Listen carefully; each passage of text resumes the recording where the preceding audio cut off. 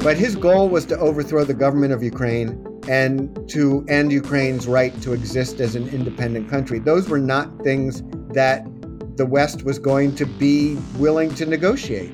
So the demands that he put out there were really an excuse to end Ukraine's ability to exist as an independent country. Welcome to the Hopkins Podcast on Foreign Affairs. My name is Chris Park, and I am joined by my co-host, Will. Since its founding in 1949, the importance of the North Atlantic Treaty Organization has waxed and waned, as different member states pursued their own foreign policy and security priorities.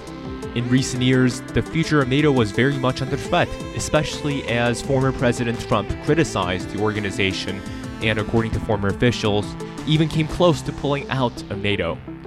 The ongoing Russian invasion of Ukraine perhaps provides a moment of clarity for NATO's purpose in ensuring security in Europe and elsewhere around the world. In this episode, Dr. Goldgeier joins us to discuss NATO response to the situation in Ukraine and the potential for NATO renewal. Dr. James Goldgeier is a professor of international relations at American University, where he previously served as Dean of the School of International Service. He's also a visiting scholar at Stanford's Center on International Security and Cooperation, as well as visiting scholar at the Brookings Institution. He's also held a number of public policy appointments, including Director for Russian, Ukrainian, and Eurasian Affairs on the National Security Council staff. We hope you enjoy today's episode of the Hopkins Podcast on Foreign Affairs.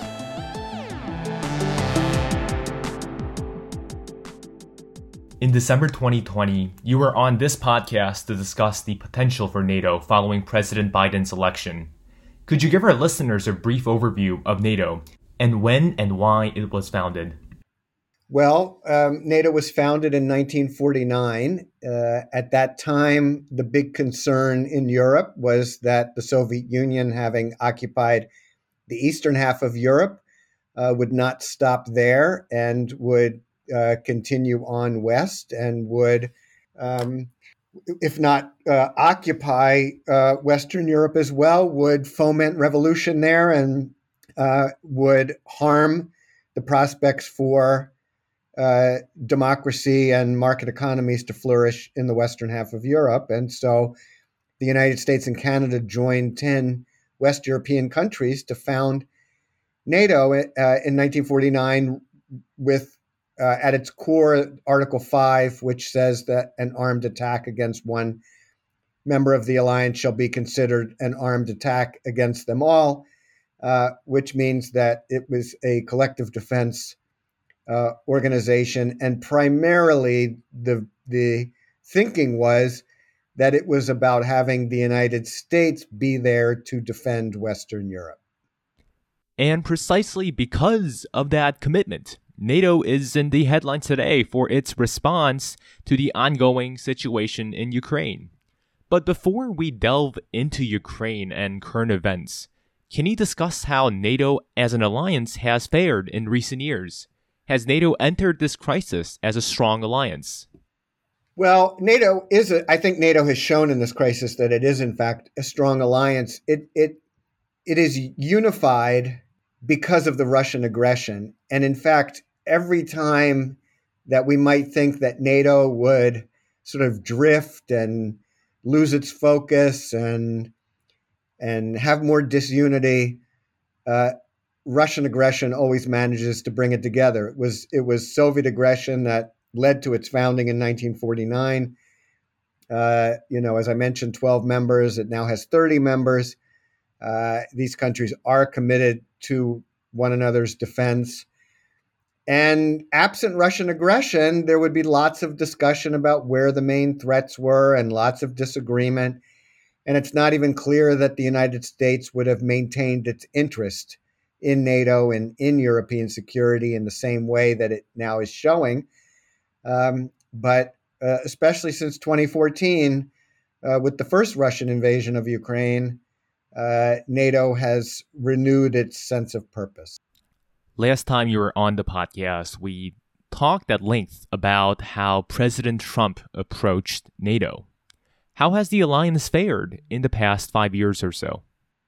Yeah, well, President Trump was not a big fan of NATO, and his views, as some of his other views are long-standing. They go back to the 1980s, a view that countries like the Europeans and also the Japanese, who aren't in NATO but are also, of course, a U.S. ally, that these countries got rich during the Cold War because they didn't have to do much to provide for their security because we were doing all the work. We were spending the money to provide for their security. And certainly other presidents had criticized Europeans for not doing more. But Trump really seemed to view NATO as a protection racket, basically that these European countries should be paying us, that if we were going to provide for them, they should do stuff for us. He wasn't really looking at this as a group of of countries that had mutual interests and wanted to work together. And he was particularly fixated on something that NATO had decided in 2014 after the first Russian invasion of Ukraine, and that was to have all the countries of NATO aspire to spend 2% of their GDP on defense by 2024. That was the goal outlined in 2014. Very few countries in NATO at that time were spending 2%. And it was particularly the case that Germany didn't look like it was ever going to spend 2% of its GDP on defense. And this was something that upset Trump greatly. In every meeting, he was talking about the 2% and just really fixated on whether these countries were spending the 2% that they had said they would do by 2024. And of course, I think absent this new invasion of Ukraine, I don't think the Germans would be spending 2% anytime soon, if at all. But, a week or so ago, you had the German chancellor announce that, in fact, Germany was now going to spend 100 billion euros on defense because it needed to strengthen itself in the face of this Russian aggression. Right, and now centering more toward Ukraine, contemporary events. Although Ukraine is not a member of NATO, the alliance has stated that the country is a, quote, close NATO partner that has worked toward establishing democracy and rule of law. Could you give us a little discussion of the history of Ukraine and NATO relations and kind of explain why Ukraine has never actually joined NATO? Yeah, so NATO, in 1994, NATO established something called the Partnership for Peace. And that was an effort to reach out to all of the countries of the former Warsaw Pact and former Soviet Union, including Russia, to create ties between the militaries and to create partnerships and help build capacity in the East and help these countries orient toward becoming a democracy. And then beginning in 1999, NATO started taking in some of these countries as actual members. In 1999, Poland, Hungary, and the Czech Republic were the first three of these former Warsaw Pact countries to join. And other countries from the former Warsaw Pact have joined, as well as some of the countries from the Western Balkans, Albania, Croatia, Montenegro, North Macedonia. So you have 30 members. Ukraine really was not going to become a member of NATO. First of all, for a long time, Ukraine wasn't interested in becoming a NATO member. Prior to the 2014 Russian invasion of Ukraine, the population of Ukraine showed little interest in joining NATO.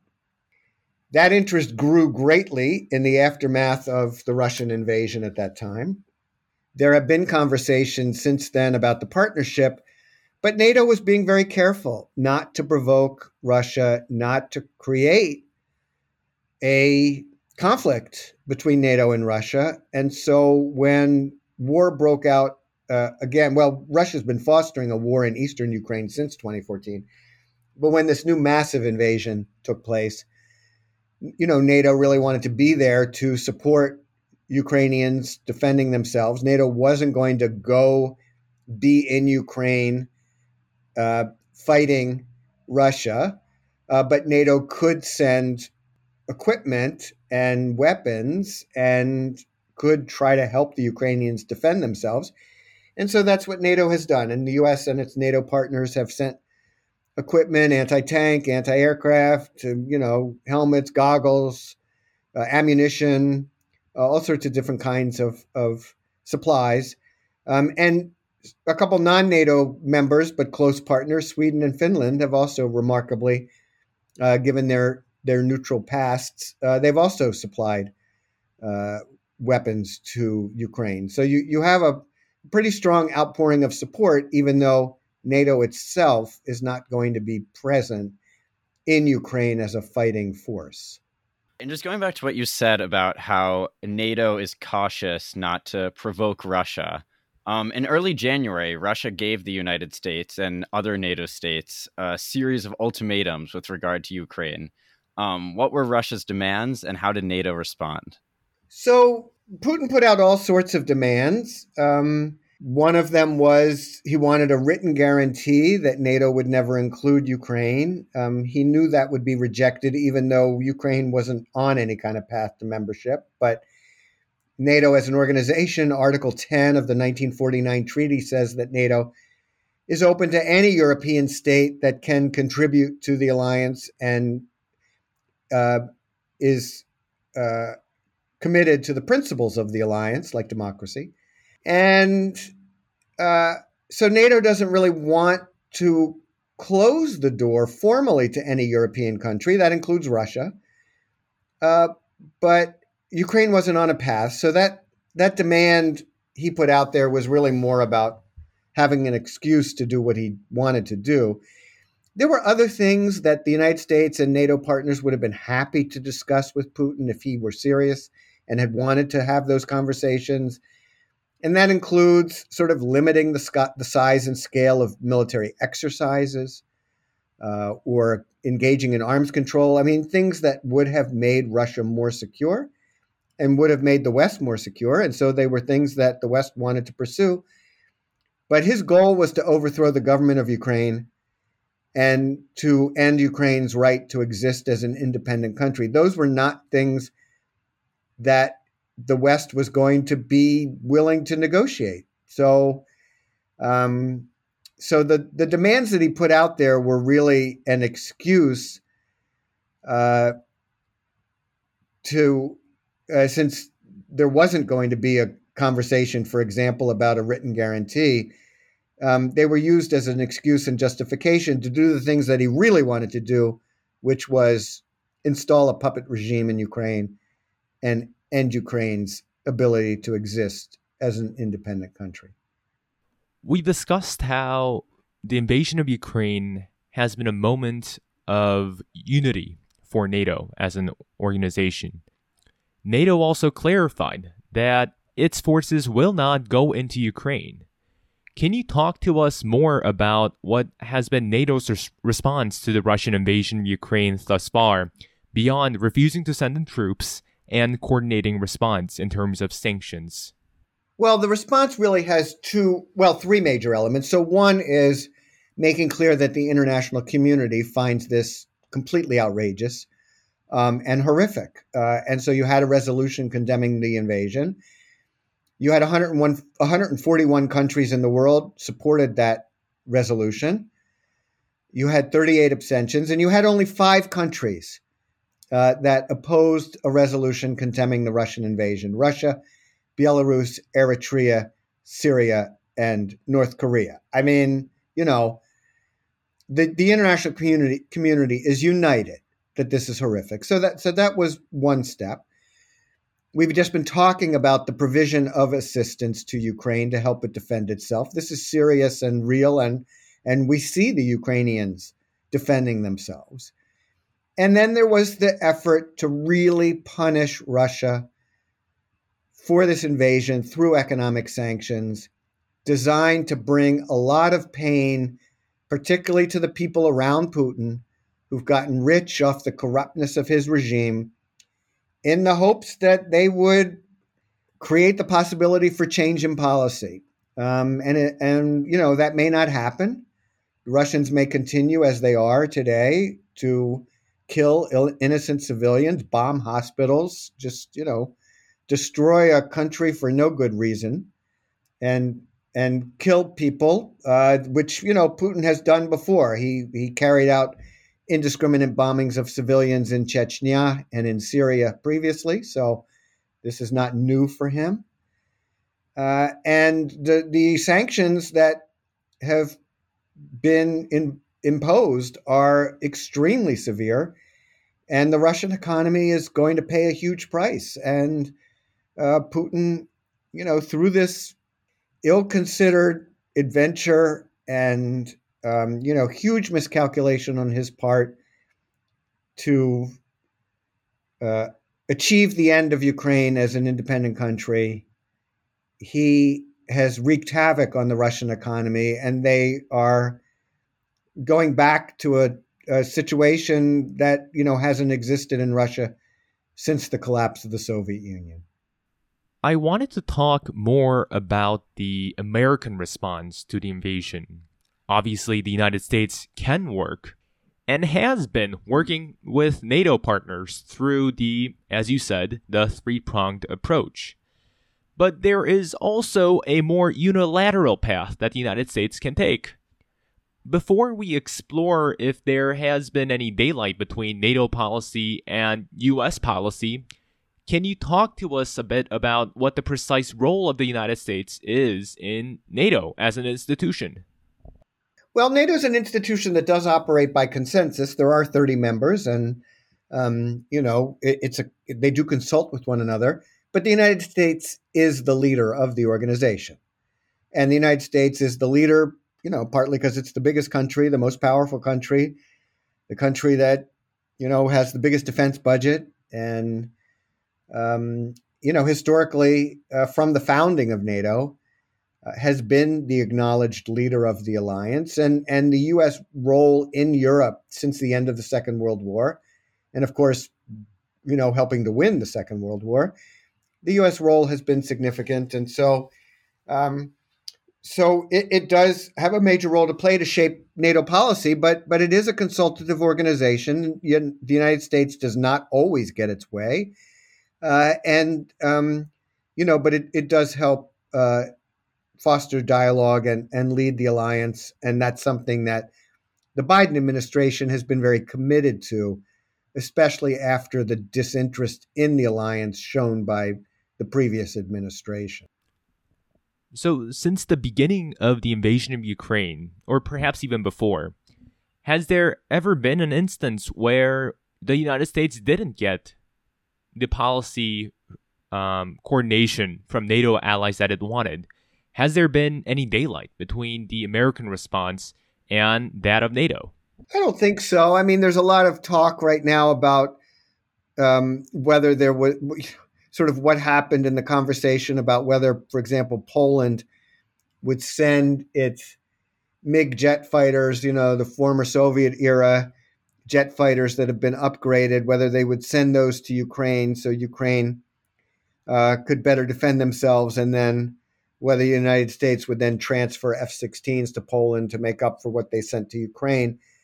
And that's been public. I think there's people are making more of that than there really is. I mean, a big issue is that these jet fighters have been upgraded. The Ukrainians are not trained to fly them. You can't just, sort of walk in, sit down in the plane, and then, go off to battle. So it wasn't clear that this really was, something that would manifest itself anyway. And so I think that, that's sort of the biggest example we have of when it seems like NATO allies have disagreed. But in general, the allied countries are quite on board with the response to Ukraine, and different ones have been tougher tougher at different times, and wanting to ramp up the what NATO does in response. And I think in general that the unity's been pretty remarkable. Ukraine's President Zelensky has been requesting NATO to enforce a no-fly zone over his country, but NATO has so far refused to take this request. In response, President Zelensky has called the organization weak. Why is this such a contentious issue? Well, you can understand President Zelensky's frustration. And I mean, here he is. He stayed. He and his government stayed. They didn't have to. I think a lot of people, and myself included, expected at the outset of this Russian assault that he and his government might leave for a place like Warsaw or another capital, NATO capital, and set up a government in exile so that they wouldn't be captured and killed. And he decided that they should stay and be. And he, it's incredibly brave and it's got to be exhausting, and he wants whatever help he can get. So you can imagine his frustration. But NATO does not want to go to war with Russia directly. And if you want to establish a no-fly zone, that means you have to set up air defenses, and it means you have to have fly aircraft. And if a Russian plane flies into a no-fly zone, you shoot it down. And that would be war between NATO and Russia, and that NATO is not willing, at least at this point, it's not prepared for that. I think there's also some sense that a lot of the missiles that are raining down on Ukraine are not coming from Russian jets flying over Ukraine, but they're missiles that are being launched from Russian territory, from Belarusian territory. And so it's not clear how much it would matter if there were a no-fly zone. But it sounds like, oh, a no-fly zone. That means nobody's flying overhead. That's a good thing. Well, you've got to enforce a no-fly zone, and that means you've got to shoot down Russian planes. And also, the Russians would might set up air defense capacity near or let's say on the roof of hospitals or other buildings. And they've done that in the past, and you certainly don't want a situation where you've got NATO having to deal with air defense targets that are embedded in civilian institutions and buildings. And so it's the right call that NATO is not establishing a no-fly zone, but certainly President Zelensky's frustration and exhaustion and desire for as much help as possible, completely understandable. I mean, he's fighting for his life. He's fighting for his country's life. So certainly understandable that he would be frustrated. You laid out some arguments against a general no-fly zone. Some have floated the idea of a no-fly zone over humanitarian corridors. But would the same arguments against a general no-fly zone across all of Ukraine apply for this seemingly more limited effort? Yeah, I don't know what a limited no-fly zone means. I mean, if you're enforcing a no-fly zone, you're enforcing a no-fly zone. That means that if Russian planes fly into that zone, you're shooting them down. So I just don't see any. I don't see any willingness at this stage of the war for NATO to want to do that. Again, they don't want a direct war with Russia. All right, and turning the page a bit, NATO is over 70 years old and has been involved in several different conflicts, even if they did not involve military operations to this scale. What tools has the alliance historically employed to achieve its mission of collective security? Well, for the most part, NATO hasn't really had to do military operations to protect itself. Now, the only time that Article 5 has been invoked was in the aftermath of the September 11th attacks on the United States. Our European and Canadian partners, wanted to express their solidarity with the United States and that they would join with the United States to defend against future terrorist actions. And so NATO did set up some actions to combat terrorism, which is a threat to all members. And of course, the United States and NATO were in Afghanistan and had an international security assistance force there in Afghanistan to try to maintain security and stability in that country until the withdrawal from Afghanistan in 2021. But other types of operations, I mean, NATO carried out airstrikes against Serbia in 1995 because of the Serb sponsored war against Bosnia-Herzegovina and against Croatia. And then NATO did go to war against Serbia in 1999 to protect the population of Kosovo.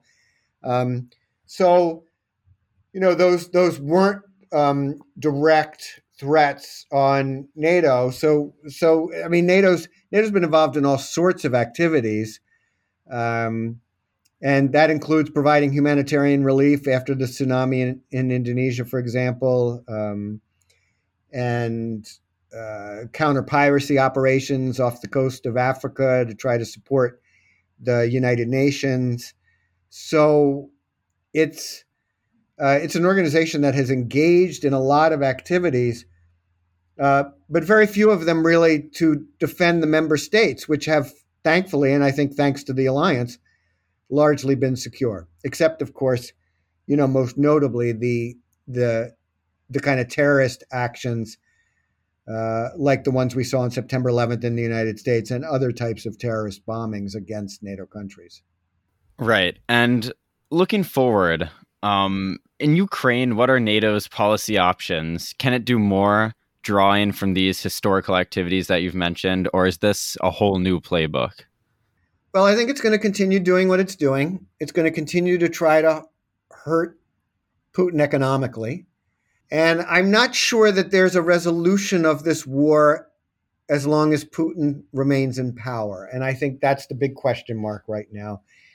Is he going to be able to stay in power? If he is, then I think he will continue his assault on Ukraine. And if those around him decide that, in fact, the pain from the economic sanctions is too great, or the costs to the Russian military are too great, and they decide that he should no longer be in office and they can make that change, then that might create the possibility for a way out of this war. But given his goals of a new regime in Kyiv and the destruction of Ukraine as an independent country, I'm not sure that there's a resolution as long as he remains in power. Right. And given the backdrop of the conflict that we see today, traditionally neutral European countries have expressed interest in potentially joining NATO. What do you think is the likelihood of NATO expansion in the next 5 years, especially looking at Finland, Sweden, Austria, Ireland? Well, the ones that really are furthest along and have been the closest partners of those are Sweden and Finland.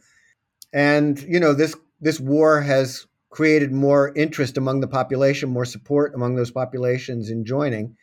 I think any of those countries, if they wanted to join NATO, I think they would be welcomed into NATO. But so it'll be interesting to see whether or not they pursue NATO membership. But, they certainly have the ability to pursue that. And I think with Sweden and Finland, I think that we could really see that. You say the next 5 years. I think we could really see that within the next 5 years. And do you think this conflict will expedite this expansion, or is this somewhat tangential?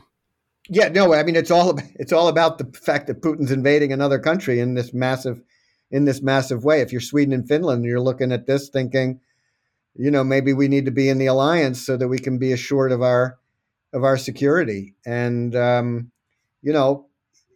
the NATO allies like Estonia and Poland are a lot more secure than they would be if they weren't in NATO. And Sweden and Finland may decide that that's what they need as well. I mean, it would certainly break with their longstanding approach to their own national security, but it's certainly understandable in light of what Putin has shown he's capable of. Collective defense and Article 5 commitments has guided NATO for much of the 20th century. You said in the past that in the 21st century, NATO must adapt to expand its vision for collective security to confront a full range of threats to NATO members, including transnational threats like terrorism or climate change. Do recent events in Ukraine clarify NATO's purpose? What should the United States do, and what should American partners in Europe do to strengthen the alliance? So there's no question that right now what's urgent is the Russian military assault on Ukraine and this war against Ukraine, and NATO members have to respond. NATO is going to be releasing its new strategic concept at its summit this summer in Madrid. The last time it issued a strategic concept was in 2010. There was no mention of China. There was a brief mention of climate change. I mean, NATO has to grapple with all of these issues. China is a threat to NATO members. It's not just a threat to the United States. It's also, creates challenges and threats to European countries as well. It's not an organization that is going to be traveling to the Indo-Pacific, but the countries are going to need to think about how they work together in the face of the threat from China. And as a military organization, it's not really, suited to combat climate change, but the countries of NATO all have a vested interest in doing something about climate change. And, they need to think about how their own activities contribute to climate change. I mean, military activities do contribute to the problem, to the worsening of climate change. The Department of Defense, the Pentagon in the United States, has recognized this issue, and it's an issue. There are a lot of military bases that are in low-lying areas, like in Norfolk, Virginia, and climate change is going to affect those bases. So climate change will affect NATO operations. And so NATO needs to think about, as an organization, how it responds to it and how at least the countries of NATO do their part to the existential crisis that is climate change. So, NATO has to focus on this horrific war against Ukraine by Russia. But that doesn't mean that China and climate change are going to disappear as threats to the alliance. Well, Dr. Goldgeier, thank you so much for joining us on the podcast today. It was really a pleasure to have you and your expertise.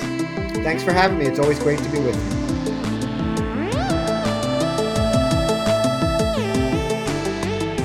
Thank you very much for listening to this episode of the Hopkins Podcast on Foreign Affairs.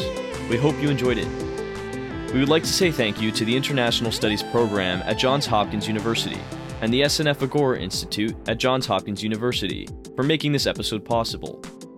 Remember to follow us on social media at Hopkins POFA on Twitter, Instagram, and Facebook for the latest and greatest of Hopkins POFA content. Hit follow on Spotify, subscribe on iTunes, and leave a rating. We'll see you next time.